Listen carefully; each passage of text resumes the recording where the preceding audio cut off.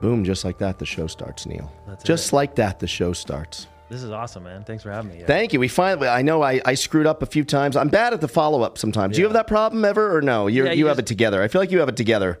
Well, it looks that way, but like I have probably 300 unread messages at any point. So, I get it. Shit happens. Yeah, it's like there's people I've been like BJ Baldwin. Shout out to BJ Baldwin. We've talked about having him on the show. Do you know BJ at all? Sounds familiar. I've dropped the ball. He's dropped the ball. We both dropped the ball. Yeah. Life happens. Yeah, but we're here now, bro. We're here. We're here. I like it. So speaking of here, did you just move to Vegas? Yeah, so I lived in Reno, Tahoe for pretty much all my life, and then just moved here this year. And I gotta say, man, it is like the best thing I've ever done. Like, there's something going on every day. It's like amazing. every week at least, but Yeah. like every day there's somebody here to do content with, or an event to go to, or a dinner to go to, or someone to meet. And just the amount of people that come through. We just came off the Super Bowl, which is insane. But like the amount of people I've connected with in the last 8 months has been more than I connected with, in the last several years. Yeah, for sure. And it's a weird thing, I came from LA 7 years ago, and LA is like a rat race. I mean, LA is a mess for many, many reasons now. Yeah. But just the networking side of LA is a very snobby A-list sort of town. Yep. But when the LA people come here to Vegas, they're nicer. It's weird. True. And they're like, people are in a good mood. Yeah. They're here for fun. Yeah. You catch them on the right portion of the trip, obviously. You don't want to catch them on like Sunday, scaries, or one day sometimes is bad. But for the most part, like everyone's here in a good mood, ready to go. It's a great place to network. Yeah. And then just the growth that's happening from the people that live here is insane. So many people are moving here. So I love Nevada. I've been in Nevada all my life, but like Vegas is different. Reno's like a smaller town, but Vegas is crazy. I like Reno. I've spent a lot of time in Reno. In another life, I don't even know if you know this, I did stand-up comedy for many years, and I used to perform at John Asquaga's Nugget. Oh, dang. And I opened for Bertha and Angel, the two elephants. There was two elephants. I was the opening act for the elephants. Wow. Yes. Oh, shit. That goes way back. That's my big claim to fame. There you go.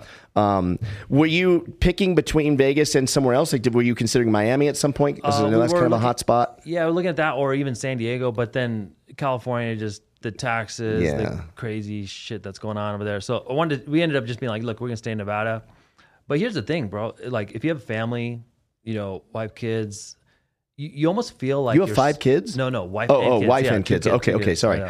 But if you feel like you're stuck, you know what I mean. Like, a lot of people feel you could move though, right? Like, the kids aren't gonna like the new dude. They're fine. Like, they'll make new friends. They like adapt. We've all gone through this stuff, and like, I get it. But like, for you, if somebody's like, man, I'm really unhappy where I'm at, or I'm not getting the opportunities, it's kind of like, you need to move. You know what I mean? You're like, not stuck. You're stuck in your head. Exactly. So I remember just thinking for a long time, nobody, we're just kind of here till the kids get done with school. Why?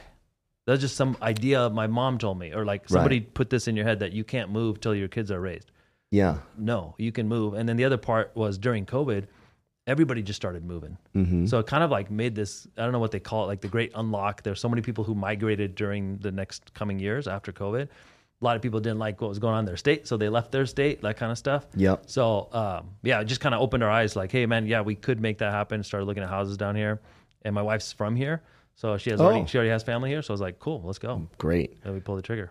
I first met you, I want to say at the dinner with Dave Meltzer. Yeah. That was like 2 years ago, maybe, right? Yeah, right on that.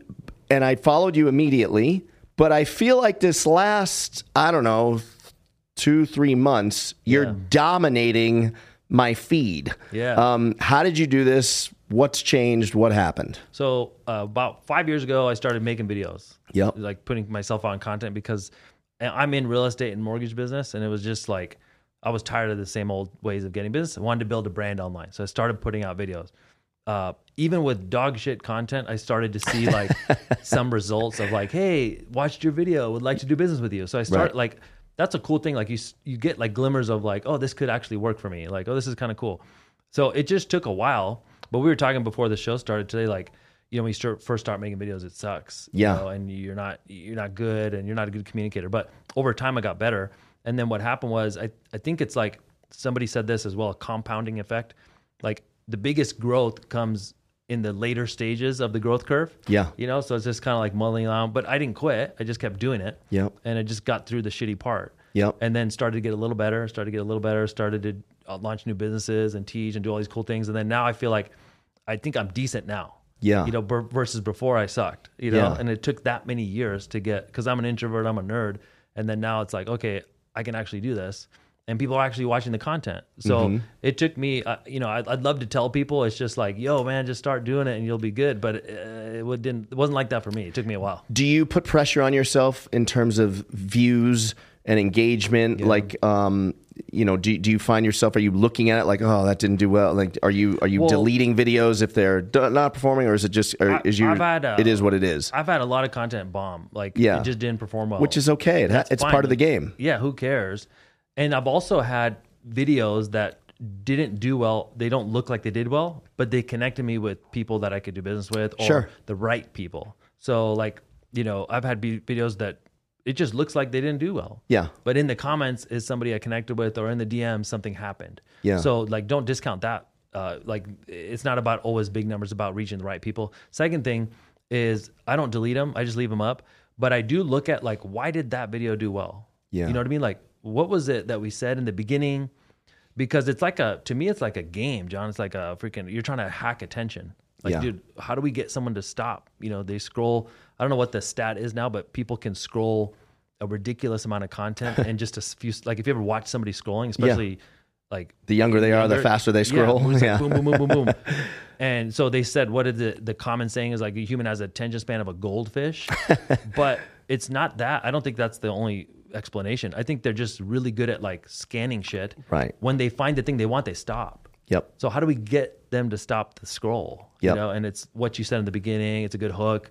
Yeah. So I like analyzing that from, like, a science. Like, dude, how do we get people to watch our videos? The hottest space, and this is just me giving it that definition right now, is the gambling space, I think, right now. You know, and maybe that's just because that's what I gravitate to also. A degenerate at heart. Yes. But you know, like Steve will do its stream and Vegas Matt, and now you jumped in that. Yeah, do you worry about I really want to do a deep dive on the gambling thing, because I think it's interesting, because when we grew up, gambling's bad. I think I'm ahead of you, but gambling was bad. You were degenerate. You'd want to hide it. You certainly would never want to be publicly showing people, putting yourself out there like, oh, I made a $2,000 bet, or even a $500 bet and I lost. Yeah. Like, you wouldn't ever want that out.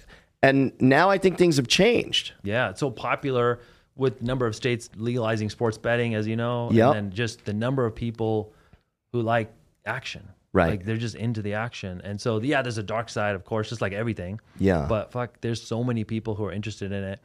And I kind of look at it like this, man. I was like, I was into gambling before I started doing social media. Yeah. Like, I started doing, you know, I used to play a lot. And then...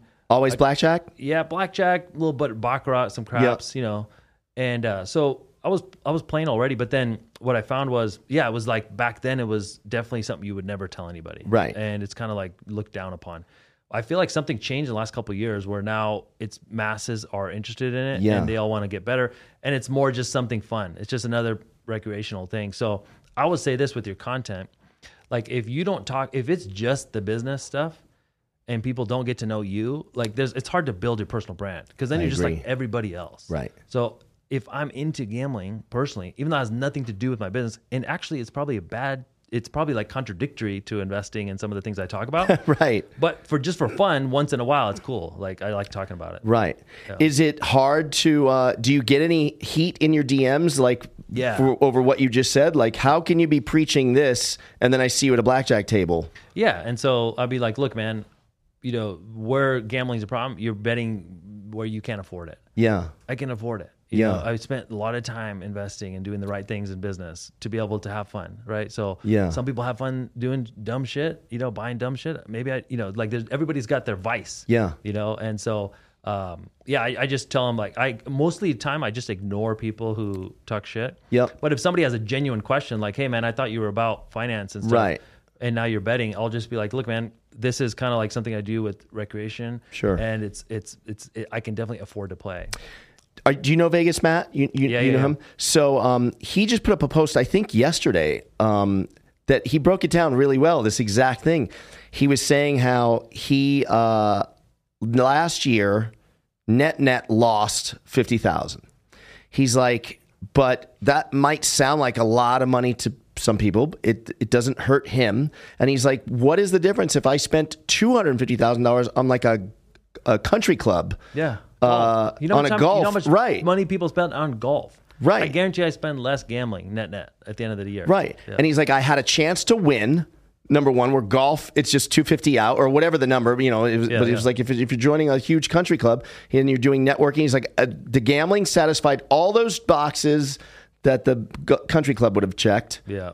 But only it was slots. Yeah. No big deal. Like, I think my goal with gambling is not necessarily you're going to make money doing this. It's just to stay in the game. Yeah. You know what I mean? It's like, it's an infinite game. Yeah. You like the action. You like, it's just fun for you.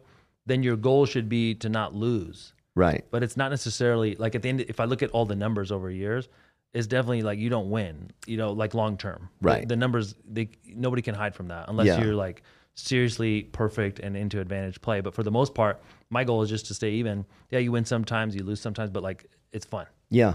Yeah. Where do you like to play normally? So I play near, like at Red Rock is near our place, It's but great, like any of these places in Vegas, Yeah. you know, different places, like that's just the most convenient. And it's also where all these guys seem to be playing. It's crazy. I've met so many people in the And they high-limit embrace the room. cameras. Yeah. At Red Rock. That's something interesting. I was going to ask you actually for streaming and watching people play. Like I was under the impression that you can't video anything in a casino. Yeah. And then I just feels like it's changing now. Yeah, what's definitely changed at Red Rock. I would assume Dana had the biggest influence in that. Yeah. And I want to say I saw MGM last year put out a letter or something saying that streaming was okay. Yeah. They fought it for a long time, but now I think at MGM properties, I could be wrong. I don't know if you know. I haven't seen it, yeah. But I think it's like if you can't record other people. Right. Or if you don't record and I think you have to set it up ahead of time with them or something. But yeah, like if you're at a table, you want to play and stream. Like I know that Mickey, you know, he streams with no problem. Yeah. In the places that he's allowed to play in. Yeah, it's interesting. It's a cool thing. People love watching it. Yeah. People love watching these slot streams, and there's tons of like slot gamer, you know, on live streams on TikTok and stuff. They're just sitting in a slot machine. Yeah. I mean, that's crazy. I'm not big into slots. Me neither. I'll tell you, like table games, I think it's fun. There's a lot of ups and downs. And so like we can get into strategy and stuff and talk about it. But I think there's a lot of things people like about it. It's fun. The action's cool, but then it's also like David versus Goliath. Yeah. Like, can you know, everything's kind of set up for you to fail. Right. And there's so much psychology that these casinos put into taking your money. Yeah. And so can you do things that would actually put it back in your favor, like just little things? Yeah. And then when you win, it's like, dude, I beat the house. You know what I mean? So that's a cool feeling. What is a little thing you could do to put things back in your favor? So with blackjack, you know, there's obviously like card counting, all that stuff, but I don't think the average person is going to benefit from that because you have to play perfectly for a long time. And it's not that much of an advantage. It's just hair. It doesn't mean that you're even going to get the cards. So the biggest thing is money management. Yep. So it's like how much. I think the biggest problem people have when they go into a casino, whether they're here for the weekend or whether they're local, is they're playing too large of a bet compared to their bankroll. Yep. So you want to play $100 a hand in blackjack, you need like 10 times that, you know, on you and ready to go. Like you can't just be coming in there with like $800 and start betting it, you know, even $25 or $50 a hand. You need a bigger bankroll. So I think, first things first, like set your betting size, your unit compared to your bankroll. Yeah. Then the next thing is what's your goal for the session? Yeah. So like have a goal both on the top and the bottom. So it's like, okay, here's how much I want to, what I would think would be a good win for me based on my buy-in. And then here's where I'm going to cut it off if it sucks. Yeah. And take a walk or cool off, you know, whatever. So if you have like your top and bottom, like your stop, I think that's where you can keep shit on the rails. Cause then it quickly gets off if you know, a lot of people get into that. So I think that would be the one thing, money management. And then the next thing is, dude, have you ever noticed when you go play blackjack and the dealer's just on fire? Yeah. Like, you know, they're making like six card 21s and you get 20, they get 21. You have an 18 and they have an 8 up. You're like, oh, we're going to push. It's an ace underneath. Yep.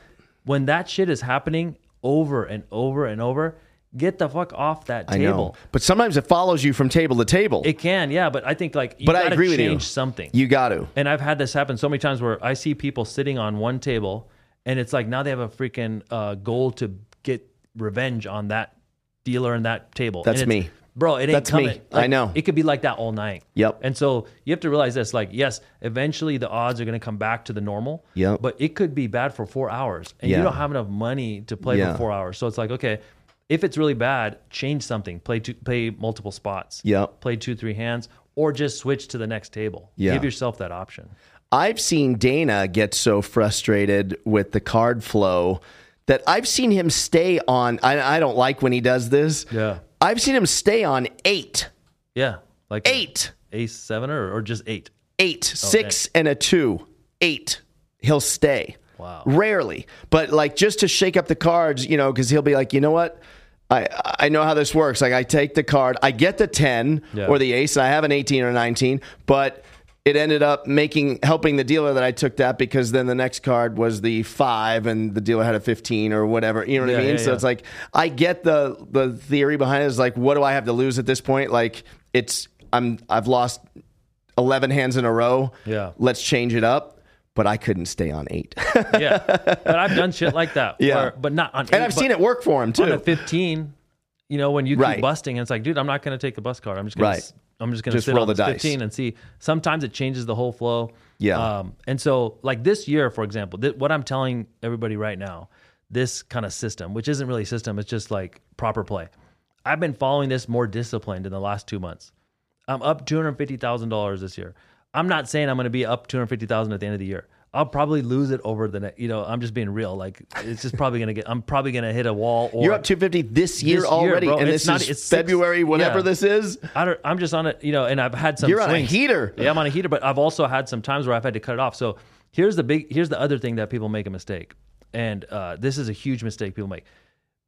To be a good gambler, you have to be able to take a loss. 100%. People don't know how to leave. Yeah. It's like, bro, so when you're losing, something happens to you. And somebody explained this to me. I don't know who it was. Some old fucker sitting next to me who was drunk and he had lost all his money. He's like, dude, I'll tell you something. And he told me, like, when you are losing, it's the equivalent to you been dropped into like a freaking cold ocean or a cold plunge.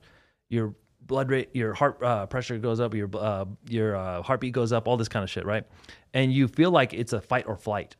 I need to do something now. Right. But you don't. Like, bro, the casino's open. It literally never closes. Yeah. You could leave and come back tomorrow. You could go eat dinner and come back. So what I do is I love that, setting that number of like, dude, if I'm down 20K, I'm going to like take a walk, like, or I'm going to come back like later. And that has saved me so much. Yeah. Because most of the time, the way gambling works is you take the stairs up and the elevator down. 100%. You take the stairs up and the elevator down. So how do you, if I could just cut my losses on the elevator down, then the chart, it's not straight line. No, by no means is 250K just straight line. I've had like losing sessions along the way. But if I cut them off, that's the key. And I think most people, here's where they fuck up, is they come here for 2 days and it's like, dude, I need my money tonight because I want to go home a winner. So it's like, man, maybe this trip is going to be like a small loss. So that next trip is going to be a winner. Like you got to cut off. Yeah. And there's different kinds of sessions, right? There's the ones where you sit down and you're just on fire out of the first shoe and it's a smooth ride. There's the roller coaster up and down. I can't win 2 in a row or 3 in a row, but it's like I'm up and down, right? And then there's just dealer wipes the floor with you. And so here's the other mistake, and you've probably seen this too. We're all guilty of this. You want to bet more when you're losing. Yeah. Why? Like what kind of logic is this? Yeah. It's the dumbest shit I've ever seen. You've lost 7 in a row and you're like, dude, there's no way I can lose 8 in a row. You can. You can. You can lose an entire shoe. I've seen at roulette. Yeah. I have seen you know how it keeps track? Yep. I've seen the entire side all black from top to bottom, and I've seen the entire side all red from top to bottom. Yeah. And maybe a green in the middle somewhere. Like, it's crazy. You can absolutely lose every single hand in a shoe. I've watched it happen. I've watched Dana lose every single hand 2 shoes in a row. Yeah. It happens. And so he was just on a stream yesterday or the day before with Steve. Yeah. And Steve was talking to him. He's like, hey, and Dana's like, yo, I just came from Caesars. I wanted to make like 6 figures or something. And I was up 150K. Right. And then I played one more hand. Ended up triggering one of these like 6 in a row losses. Yeah. And he said he lost it all. Then he came back. Yeah. So this is the other thing. When you do hit your target, can you leave? Right. And I mean, like, I guess if you're having fun with your buddies there, just go to the bar. Right. Or like take the excess and play shit, play small money. Right. But like lock up the win. Right. It's okay to lock up the win and just play small money, whatever that definition is for you personally, and just grind it back up if you can, and if not, you're not going to get hurt too much. Yeah. So let's just say I had a target of I want to win $5,000. Right. Okay. I'm like, cool. I'm up 5 G's, or I'm up like 6,600 or something. Yep.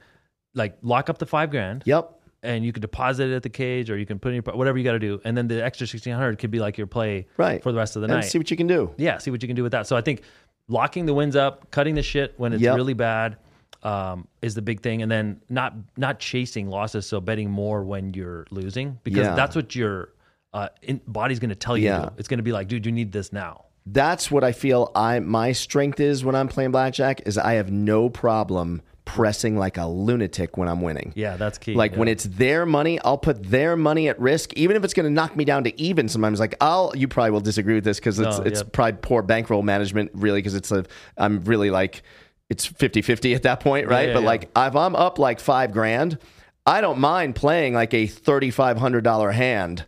Yeah. And try to take this into the stratosphere. Where that sucks is you get the 11 or you get the split. Now you're going to put that up. Now you're at risk of, if you lose, you're actually down on the session. You know what I mean? So it can, I think, like, wipe you out. I like playing with house money. So I actually agree with what you're saying.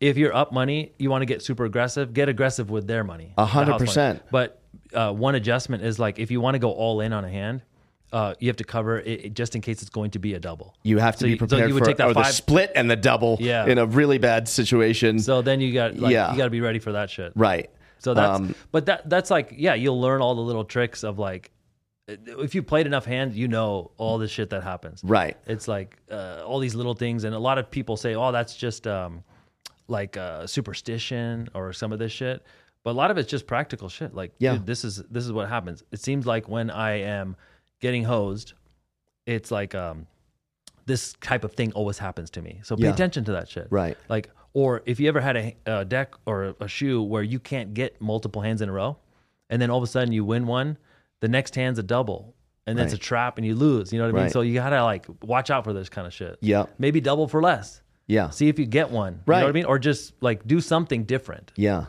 It's okay to double for less. That's for sure. Manage your risk. Yeah. And what are your thoughts on, I feel like I get screwed so many times when I split aces. I know you got to do it. Yeah.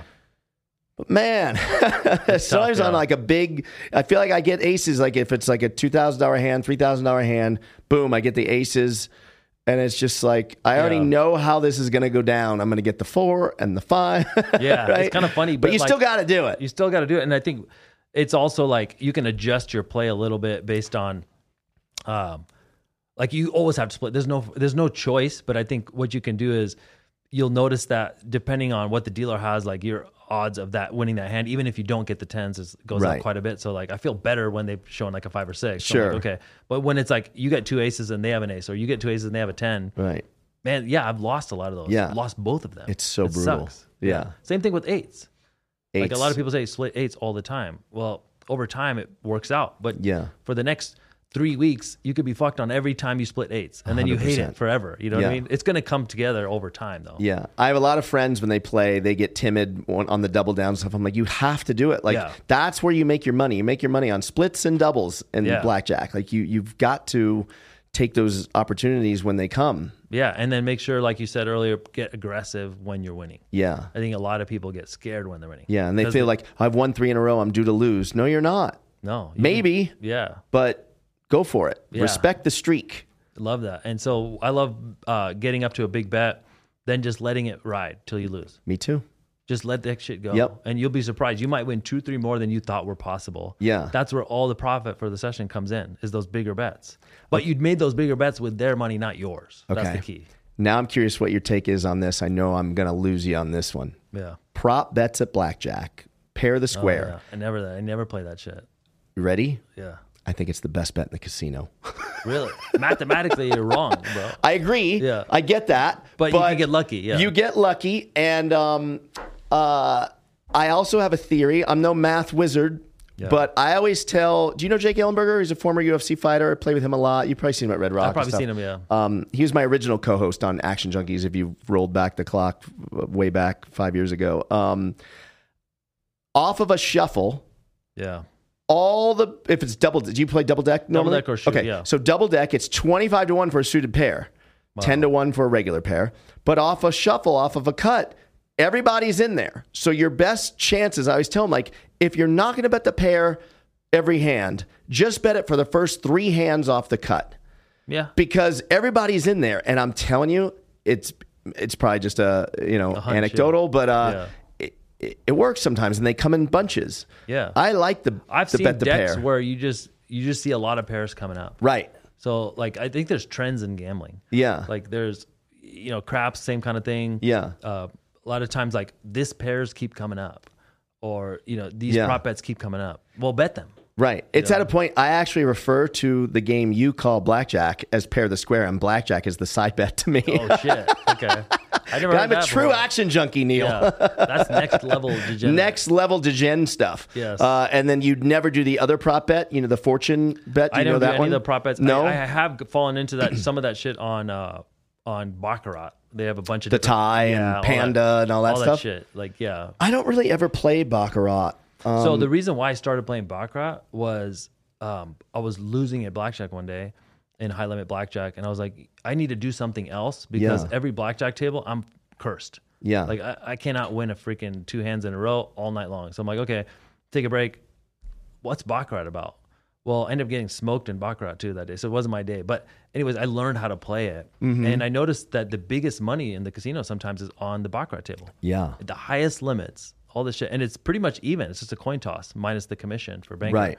But that's. Now, do you look at the board and you're trying to look for patterns, or I mean, it doesn't really. Like, if you look at it, it's all bullshit. Like, but there are shoes where there's patterns. So the best, the most money I've ever won in Baccarat is on a Baccarat shoe. It's 50-50 player banker. But you'll see one where one side is dominating. You'll see and then the freaking weird I don't know how to say this nicely, but the dumb motherfuckers will come up to that table and be like, oh, there's so many players, it's going to be bank now for the rest of the shoe. No, it's supposed to be 50-50 over 1,000 decks. Right. This could be the shoe where it's going to dominate player the whole way. Right. So you would rather play the one that's winning. Ride the streak. Yeah, exactly. So I don't know why people always want the streak to correct. I've seen so much money lost on Baccarat by people betting against a long streak. Right. And they're like, oh, it's got to change. Right. And it goes 7 more. Yeah. And you lose all your money. Why? What's the most you've ever won in a night playing blackjack? So here's the thing.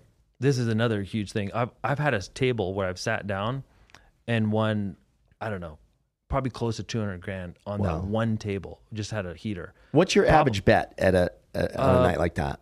But here's the thing: it's probably 2,000 is my average bet in general. But on that particular shoe, I'm betting 5, 8, close to 10. Wow! On because of double downs and all that stuff, and just had a really good shoe, or multiple shoes. Yeah. Thing is, whenever that happens for me, it's always when I'm down. So I never won the $200,000. Right. I'm paying off $150,000 in markers. Yeah. And leaving with 50, which is still I'll take it. Sure. But I've had it's a weird thing. So. Here's another problem I noticed. And that's because you're betting like a lunatic. Yeah, you're to winning, get back. You want to get it back, right? So I've had those types of sessions. I wouldn't recommend that. It's dangerous. Yeah. But what I think is more important is I've noticed this happens all the time. You go to this table, you lose, let's say $10,000. Mm-hmm. You go to the next table. Your goal, by the way, was to win $5,000. You're down 10. You go to another table later, you lose another 10. So now you're down 20, and you're just trying to win 5. So you're like, man, this sucks. Then you go to a table. And you catch a run of $15,000. But because you're not even, you don't take the win. Yep. So now you give back the 15 that you just won. The deck that you got to, the table you got to, does not know your history. Your history. Yeah. It's going to give you what it's going to give you, and then it's going to take it back from you. So I think about mathematically, these are standard deviations, or how far you're pulled away from where you're supposed to be. When you're winning like that, you're pulled like a rubber band. Yeah. It's going to pull you back eventually. Right. I don't know how long it's there. In my experience, you're just a couple hands away from a tragic change. Yeah. And so many times I've made this mistake where I've been down a lot. I catch a run on a table. It's not enough to get me even. And then I end up staying on that table and giving it all back. So been there, done that. Yeah. What you got to do is you got to just cut your loss that day. So it's dude, I got back 70% of my loss. I'm going to go ahead and book this win. I'm down less. So it's it's almost like, dude, I feel like a winner tonight because it could have been a lot worse. That's your win for that night. Yeah. And then will you cut it for the whole night, or will you like take a break and then maybe go back? I'll try to take a break, but most of the time I'll just cut it for the whole night. So it makes it easier if you're a local in Vegas, because then you can just go back whenever you want. I think the people here for a trip feel time constrained. So then they're like, dude, I need to get this back before I leave. Right. And then that's where they get you. I can't tell you how many times I've had a winning session. Yeah. And then for whatever reason, I go back 20 minutes later, 30 minutes later, and blow it all. Yes. Every time I cash out, and it's like, I will literally, do you talk to yourself in the casino like I do or no? Like, I will literally talk to myself like, what are you doing? Like, you know how this ends. You know what's crazy? You know how it ends. You see people leaving. Yeah. And they're always talking to themselves. If you just sit near an exit, just watch people walk by you. Yeah. Everyone's talking shit, motherfucker, just cursing themselves, just talking shit because they fucked up something. It's so easy to mess all of this up. Yeah. So the only way you can like have fun with this, if you're like, dude, I love the action of gambling. The only way you're gonna be able to survive is if you have some freaking rules. If you have some discipline. If you have no discipline, it's gonna end tragically, like most people. Yeah. And I remember hearing about people who are like, oh, I have gambling problems and all that stuff. And if you do, like, dude, don't play. Right. 100%. Like, don't even mess with it. But I remember hearing about this a long time ago when I was playing more money than I should have been. Yeah. Long time ago. I was a full degenerate, doing all the mistakes I'm telling you, I would just constantly make mistakes. Yeah. And I remember being like stuck for a lot of money. And I had to borrow money. I don't think I've ever even told this to anybody. I had to borrow money from family to pay the shit off. Yeah. And I was like, dude, I think I have a gambling problem. Yeah. And so the dude in my family, I'm like, I probably do, right? I was fucking this all up. This is like a decade ago. Yeah. And a family member who's super rich says, dude, Neel, I'm going to give you the money. You have to pay me back. I'll give you the money to settle your debt. But you need to send an email to our entire family, every cousin, sister, brother, mother, everybody, saying you have a gambling problem and you're going to not play anymore. Wow. Bro, I typed that email up. I was like, fuck. I almost didn't want to hit send. Yeah. But I got to pay my marker. You had to.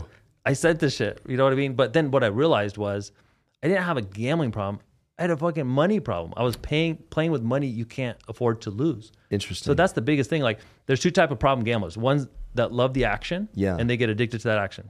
Yeah. There's other people who have a gambling problem. They are coping. Like, it's like they're just depressed. So it's like drinking or drugs. Yeah. Those people should not play. But if you're in this, most people are in this action category. Right. So you playing at a level of action that you can't afford to play at, you need to change that level. Yeah. Or fix your money problem. Yeah. So what I did was I didn't play for like 4 years, bro. Yeah. I just fixed my money problem. It was like, dude, it got successful in business. Yeah. Now I can afford to play and it's fine. I did the same thing, man. Really? I did the same thing. Back crazy. From 2000 to 2001.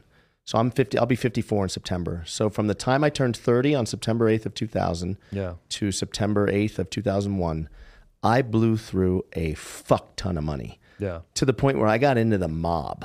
Oh shit! For went money. Deep. Okay. Deep. I just was in markers. Yeah. I mean, I had a guy put a gun to my head. I had all kinds of crazy shit happen. I had a high-speed chase in LA.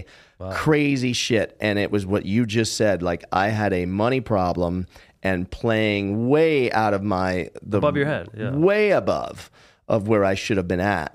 And part of that was because I did stand-up comedy for 10 years. I didn't respect the money. I used to compare myself to like a stripper because like I couldn't get off the pole, but my pole was this microphone, right? And it's like if you make $2,500 in a night, forget a night, let's be real, for 15 minutes of talking on stage, opening for either my dad or Tom Jones or Engelbert or Dionne Warwick, all these people I used to open for in Vegas, Atlantic City, and name the casino anywhere across the country, you don't respect the money. Yeah. Especially when you grow up with a silver spoon in your mouth like I did with a famous dad, it's like I didn't respect the hard work and what it takes to make a dollar because everything came easy to me. And it's also not real money when you're gambling. It's like funny money. I always said, one night I won, actually the anniversary of it was yesterday, February 18th, 1993, I won $22,000 playing blackjack with Michael Jordan. I'm not friends with Michael Jordan. I happened to run into him in the casino. Actually, we were playing roulette. We started off playing blackjack, and then somehow I said, like, let's go play roulette. We went to roulette, and I just lit it on fire, like just kept $100 straight up on numbers and just kept hitting. Nice. And I say, like, I walked away from the table with 22,000, but it's not 22,000. It's 22 little yellow chips. Yeah. And it is different. It is different what it does to your mind, to the point where I bet 7,000 of those little yellow chips, 7 of them. So if I have 22, what's the big deal if I just have 15? You're out of your mind at that point. And I was on a high from meeting Michael Jordan and gambling with him. And I put $7,000 on the LA Kings to win the Stanley Cup. Did they win? This is 93. No, they went to the finals. Oh, shit. And they ended up losing in a 7-game series. Brutal. What would it have paid if it won? $49,000. It was 7-1 odds. It was the final year of Gretzky's contract, and he had promised to bring the cup to LA. And I was in. I drank the Kool-Aid. I mean, they had a great run, but it's sports. It happens. Yeah. But to your point, wrecked my life, man. From 2000 to 01. Lost everything. Lost a 3-bedroom condo on the water in Missouri. Had cars get repoed. Like, just awful to the point of suicidal. Dang, bro. Yeah. And it was a gambling problem, but like you said, it was really a money problem. It was a business problem. It was not respecting business side of it. Gambling was like a byproduct of that. And then once I fixed all that, and I learned, I started a PR firm, and then, now I was in the mobile tech space for a little minute, and then now obviously podcasting for the last 7 years. Like, I know how hard it is to make $1. I know when I pay people every month, you start to respect the money. Respect it different. And so now I'll play, but I'm not even remotely close to going down. Yeah. Get in trouble highway. I have the kind of like limits on what I would be willing to play and lose. Yeah. I'm usually playing with house money. Like, I'm booking wins so that way I can use that as my bankroll next time. For example, a lot of times people will put money up. So they're like, say you up like $20,000. Yeah. You'll go to the cage, get $20,000 in cash. What the fuck are you gonna do with $20,000 cash? You might get robbed. Like, right. I can't even fit that shit in my pocket sometimes. Right. Just leave it on deposit. Yeah. Like, or ask them to give you a check. Yeah. You can't cash a check on Saturday night at 1 a.m. Right. Just give them a check. Yeah. Now you've locked the win up. Yeah. So like those types of things are like things I've put to make sure that I can play. Yep. So like if you don't follow those, then you're going to end up, no matter what level, even if you can't afford it, you'll lose more than you'd like to. It would start to bother you, and then you'll start chasing it. So I think those are the things that people need to realize. And then, if you're playing above your thing, your limit, that's where you end up a problem. And then I think, like, here's the thing. When you're on a heater, I don't know what this is equivalent to on like a scale of 1 to 10 with the dopamine in your brain and all this shit. Yeah. It's got to be a fucking 9 or 10. Maybe a 12. It might be a 12, bro. It might be a 12, right? Yeah. You can't replicate that anywhere else in your life. No. So what happens is, for action junkies, people are chasing that 12. Where else are you going to get 12? Yeah. So you got to be okay with like, dude, let's go to like 7 or 8s are pretty dope. Yeah. On a scale of 1 to 10, that's cool. Yeah. And so what's happening is like, what I found was I loved the action. So I was like, I'm getting these action when I would be on a run, and you can't get that anywhere else in life. So the two options are, hey, dude, go back to living life at a 3 or 4 for most of it, and just be comfortable with that. Yep. That's kind of sucks. Right. Find something else where you get the 7, 8s, and 9s. Yeah. For me, that's business. Right. For you, probably same thing. Yep. You got your dopamine rush from business. Yep. So the point, what I'm getting to here is, if you're doing something destructive, you can also, you're getting something from that, from some kind of dopamine. You can turn that around and turn it into something that is now positive for you. Yeah. Like business. Yeah. Like I always have a lot of something. friends. I have had a lot of friends when they see a lot of my like super wealthy friends gambling, like pro athletes I'm friends with, or someone like a Dana, they're like, man, if I had his money, I would never gamble. And it's like, I get why you say that, but think about, let's just use Dana. And I've never asked Dana this question, but I'm pretty sure this would kind of probably be his answer. Yeah. Like, why do you do it? You're a billionaire.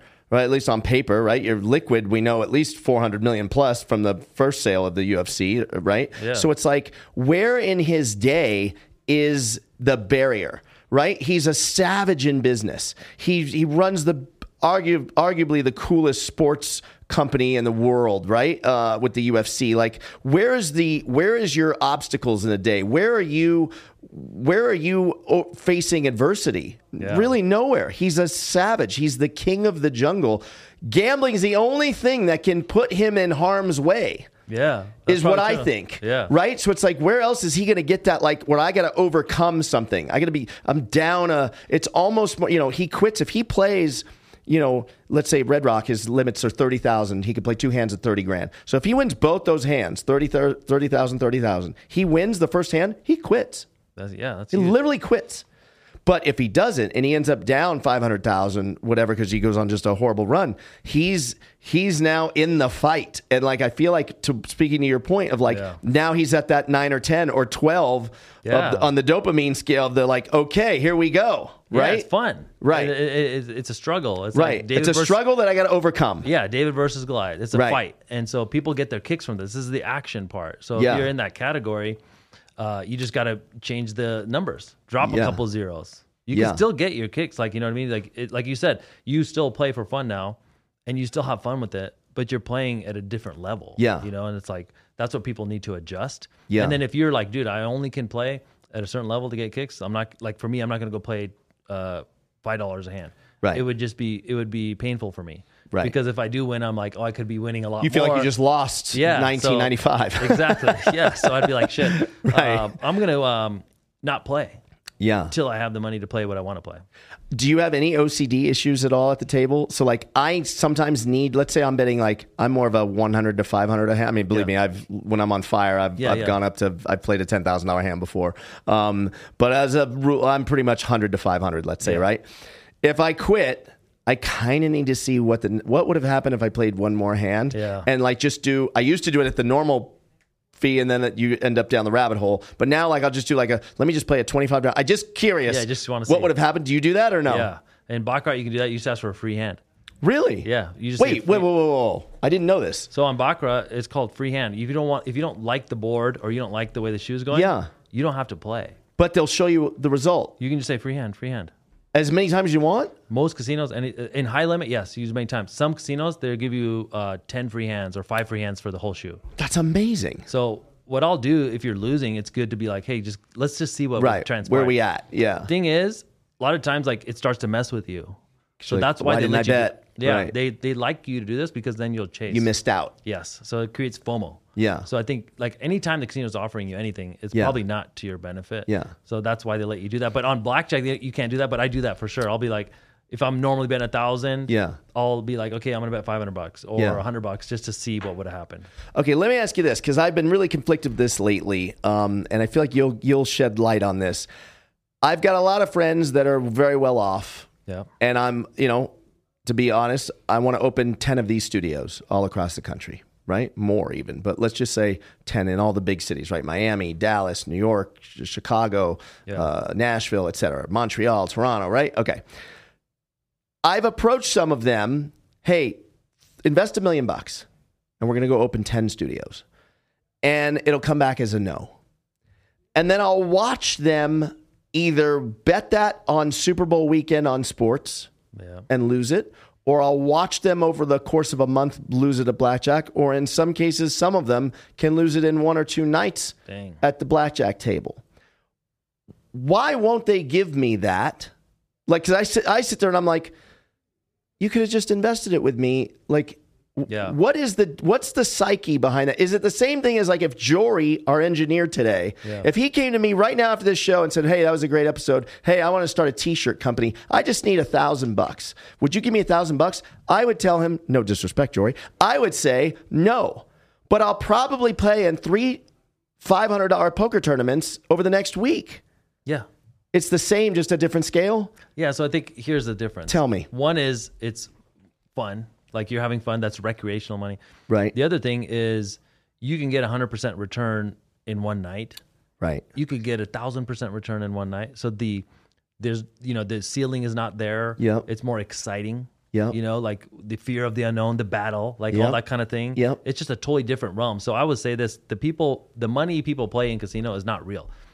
It's like you said, it's chips. Right. So if I have $40,000 in chips on the table, like, dude, this is fucking crazy. Can you imagine $40,000 of cash just sitting there? Right. Like, that's what people make in a year. For sure. And you're just like, it's sitting on the table. But it's not, it doesn't feel like that when you're playing because these are just your units of play. Right. So like, I might take out a $20,000 marker to win $5,000. So my goal was to win $5,000, but the $20K is not like, I'm just viewing that as like my buy-in. I wouldn't, like, if I had to shell out the $100 like that, I probably wouldn't even do it. You know, it would make zero sense. Right. So it's an alternative universe. Yeah. It's not equivalent to like investing and all these things. And then some people like making investments in businesses based on making a bunch of them, and then one of them they hit it out of the park. Right. It's a 20x, it's a 200x, some crazy shit. This is what like venture capital. Yep. And then other people like parking their money in things that are like less risky but more. So for me, the way I invest is like this. I take my risks in business. That's where I gamble. Like I'll do a campaign, or I'll buy ads, or I'll put on an event, or I'll do some, work there, and I get my kind of kicks there. But then when I'm making money in gambling, in business, now I want to take the risk off. So I've got my money, and now I'm like, okay, what am I going to put this money into? I think of things like real estate, like things that are just like, dude, get rich for sure. Like park it, don't have to worry about it. Right. But other people have different strategies. They want to put it on bets that can go up. So it could be like whatever you're pitching them doesn't fit what they're looking for business wise. Right. They want more risk, and your thing doesn't give enough upside. Right. Or they might view your thing as too risky. Yep. It's one of those two. Right. I don't know. You could ask people. Like I would just straight up ask people. Yeah. Like, bro, so just to help me for future, I'm raising capital, just to help me for future, why don't you want to invest? Right. I mean, you probably won't, and some of them don't even tell you no. They just say bullshit you and just string you along. Like candor is a very difficult thing. Yeah. Nobody says what I always say you're in the business of getting yes, no, or go fuck yourself. And I don't care which one it is. I just want one of those answers as fast as possible. Yeah, just give me an answer so I can move on with my day. The string along is the worst. It's the worst, but I think people just don't want to be rude or whatever. But I think here's the thing. We could ask people like, look, man, it's a no, I understand, but why? Because it would help me for future. And they'll tell you, well, you know what? For my type of investment, I'm looking for this or for this. Then you can adjust based on that. Yeah. I mean, that's what I would do because everyone's different. That's the thing. Their goals are different. Okay, we got some time. Let's talk about your car, man, because I have car envy on that SUV of yours. Yeah, man. That sick Lambo.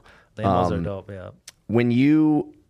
Was that your first like big car like that? Like, I always like had nice SUVs. I like G-Wagon or whatever, the X5 or stuff like that. Yeah. Over time, but I always wanted to get an exotic SUV. Yeah. That was kind of like a goal. And so in 2020, I was thinking I had a Model X Tesla, which is super nice. Yeah. SUV, dope. The tech is amazing. My wife has that car now and I love it. But I was like, man, I want to get a Lambo SUV. It just looks badass. Yeah. Uruses are just... And it's ballistic. Yeah, that's the shit, man. Yeah. So I was like, man, I want to get this car. But what will people say? Mm-hmm. Do they think you're trying to be like too big time? Can you afford it? Like somebody asked me the other day, like, yo, dude, what's the payment? I'm like, I don't know, bro. Here's the title. Like, I don't have a payment. I don't think you should like buy something just because just to get the social proof or the street cred. Yeah. And by the way, don't forget what you're going to say. That's the wrong question is what's the payment? The right question is how much is the oil change? Bro, those are the questions you need to ask. If you ever want to know, this is the problem with exotic vehicles. Everything is a complete ripoff. The oil change is over $3,000. I filmed it. We made a piece of content. Yeah. I went there, dude, just to get tires. Yeah. It's ridiculous. Brakes. $1,000 per tire. Every time you get a freaking nail, you have to change all 4 tires. Yep. It's ridiculous. Yep. I'm telling you, the amount of spent in service would have been the equivalent to another nice vehicle. Right. Just in service. Right. Okay, so this is not even under warranty. Yeah, it doesn't matter. Right. And they feel like they can rip you off because it's the only place to get the service. Yep. And they think you're rich. Right. Most people are rich who have it. So it's like a pass. If you ever need to meet a vendor, don't pull up in a Lambo. Right. Like you're just getting ripped off. You know what I mean? So yeah. So I was like, dude, I want to get this car. What are people going to say? And it was actually my wife. She's like, Neel, you work really hard. You can afford it. Like, really? We're fine. If you want to get it, just get it because then you'll like it. Okay, Wife of the Year award. Yeah, bro. So that was like, I was like, she gave me the green light. I was like, okay, I'm buying it. But then it turned out, and I did not plan this, so I'm not trying to say I'm super smart. It turned out that it went up in value. Right. So I bought that shit for $200,000 in 2020. It went up to like $300,000. I don't know where it's at now. But to get paid to actually drive a Lambo, that's freaking crazy. Crazy. But I think it was just because after COVID, they became short supplied. Yeah. And then the prices just kept going up. Yeah. But I'll tell you this, regardless of that, if it appreciated or depreciated, it doesn't matter. the amount of money it's made me. Which was my next question. I'm glad you went into this. Yeah. It makes you money because right or wrong, people judge you. Yeah. You know what I mean? Like, that's why I say when you do content or when you show up places, like, put your best foot forward. Yeah. Because people are going to judge you. So if you pull up in a Lambo anywhere, people think you're very successful. Now, I could be fucking lying and I just rented it. Right. It doesn't matter. I can afford it. I bought it. It's cool. They want to fuck with you. They want to fuck with you. They want to talk to you. So many conversations start because you're in a Lambo. Right. People pull up next to you and just start talking to you. So I remember just give you a quick example. There was a guy I was trying to do business with that was goes to the same health club and country club that we were at in Reno. I've been trying to reach this dude for like years. He never gives me the fucking time of day. I pull up in the car to the valet there. He just walks over and starts talking to me. I'm like, bro, I've been trying to get a hold of you for like 5 years. And he's like, yo, Neel, what's up, bro? Like, hey, we should grab coffee sometime. I'm like, okay, let's go. And we start doing business. So like the amount of money I've made from it, it's paid for itself. Yeah. Multiple times. Yeah. So it's like just, for the right person in the right business, if you really leverage it, I put it in videos. I mean, that thing's like a business tool for me. Yeah. And I think the way you do it is good because it's not like an in-your-face flex the way you... No, I'm just in it. Like, you're just in it and we see it, we know what it is, and it works. I think like it looks kind of, what is it, cringy? Like, it's just, we're not, like 5 years ago that would have impressed people. Now it's a little bit like cringy. So I've never been that dude to like flex on people. Right. But yeah, we live in a nice house. Yeah, I drive a nice car. Yeah. It's just the way it is. And then people can tell you're just being yourself. Mm-hmm. Some people turned off, whatever. So were you in Reno when you got it? Yeah. Originally? Wow. So in Reno, nobody has Reno, one. yeah. Here, I see it's like one a bald eagle sighting. Yeah, bro. In Vegas, I see one every day. Right. You see nice cars. Like, there'll be a freaking Cullinan just rolling past us. It's like nothing. Yeah. But in Reno, it was like, man, this is the only Urus. Did you go to the grand opening of Durango? Were you at that? Were you there that night? We lived near there, but yeah, there was like 3 Bugattis at Valet. There's so much money in this town; it's incredible. Yeah, I mean, every other person. Remember just going to like the Lifetime Fitness in Summerlin. Yeah, like if I pulled up to the gym in a Urus, you're the only you're getting attention in that gym, and you still get attention here, but like here.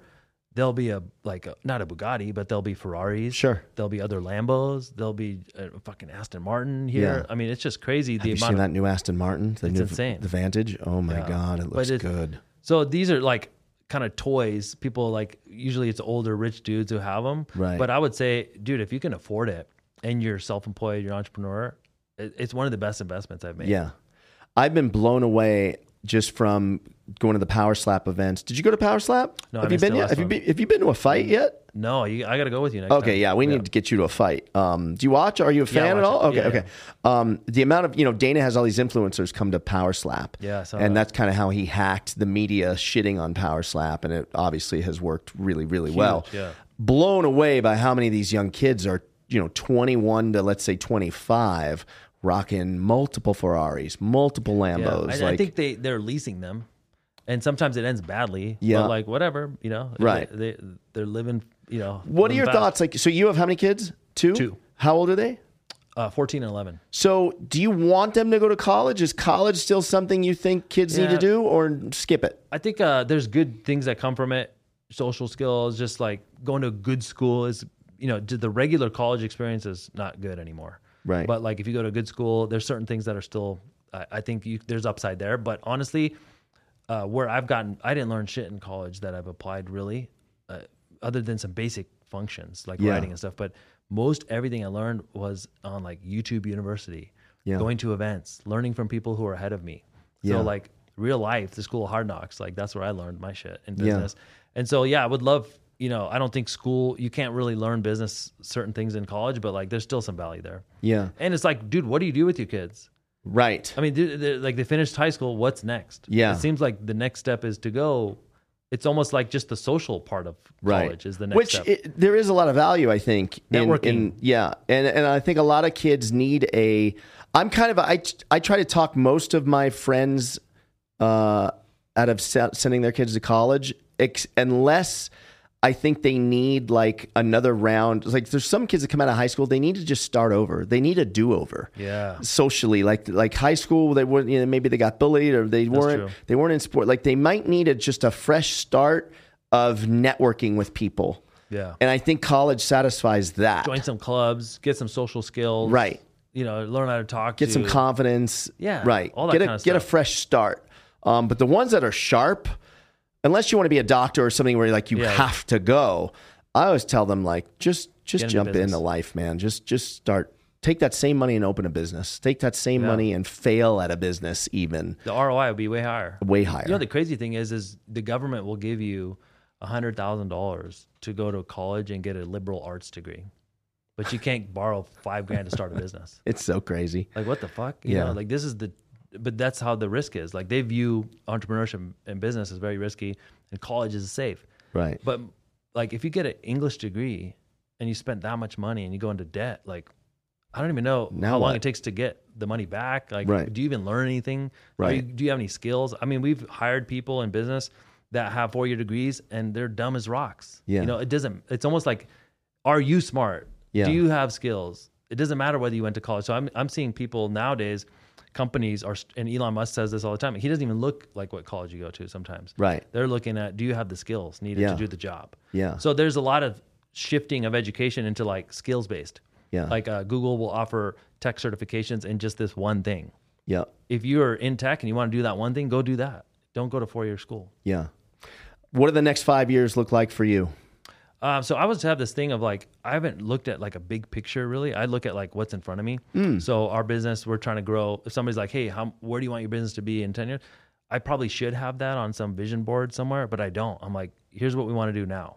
And that's real estate wise? Yeah. So we have real estate, but then also I have an education company where we help people learn digital marketing. Yep. And we put on events and we do all these things. It's mostly people in my industry that come to those things. Yep. But that business has been growing like crazy. Like, and so that business, I'm looking at how do we just keep serving our customers? Like, so what's our next event? What's our next workshop? How do we just do a really good job?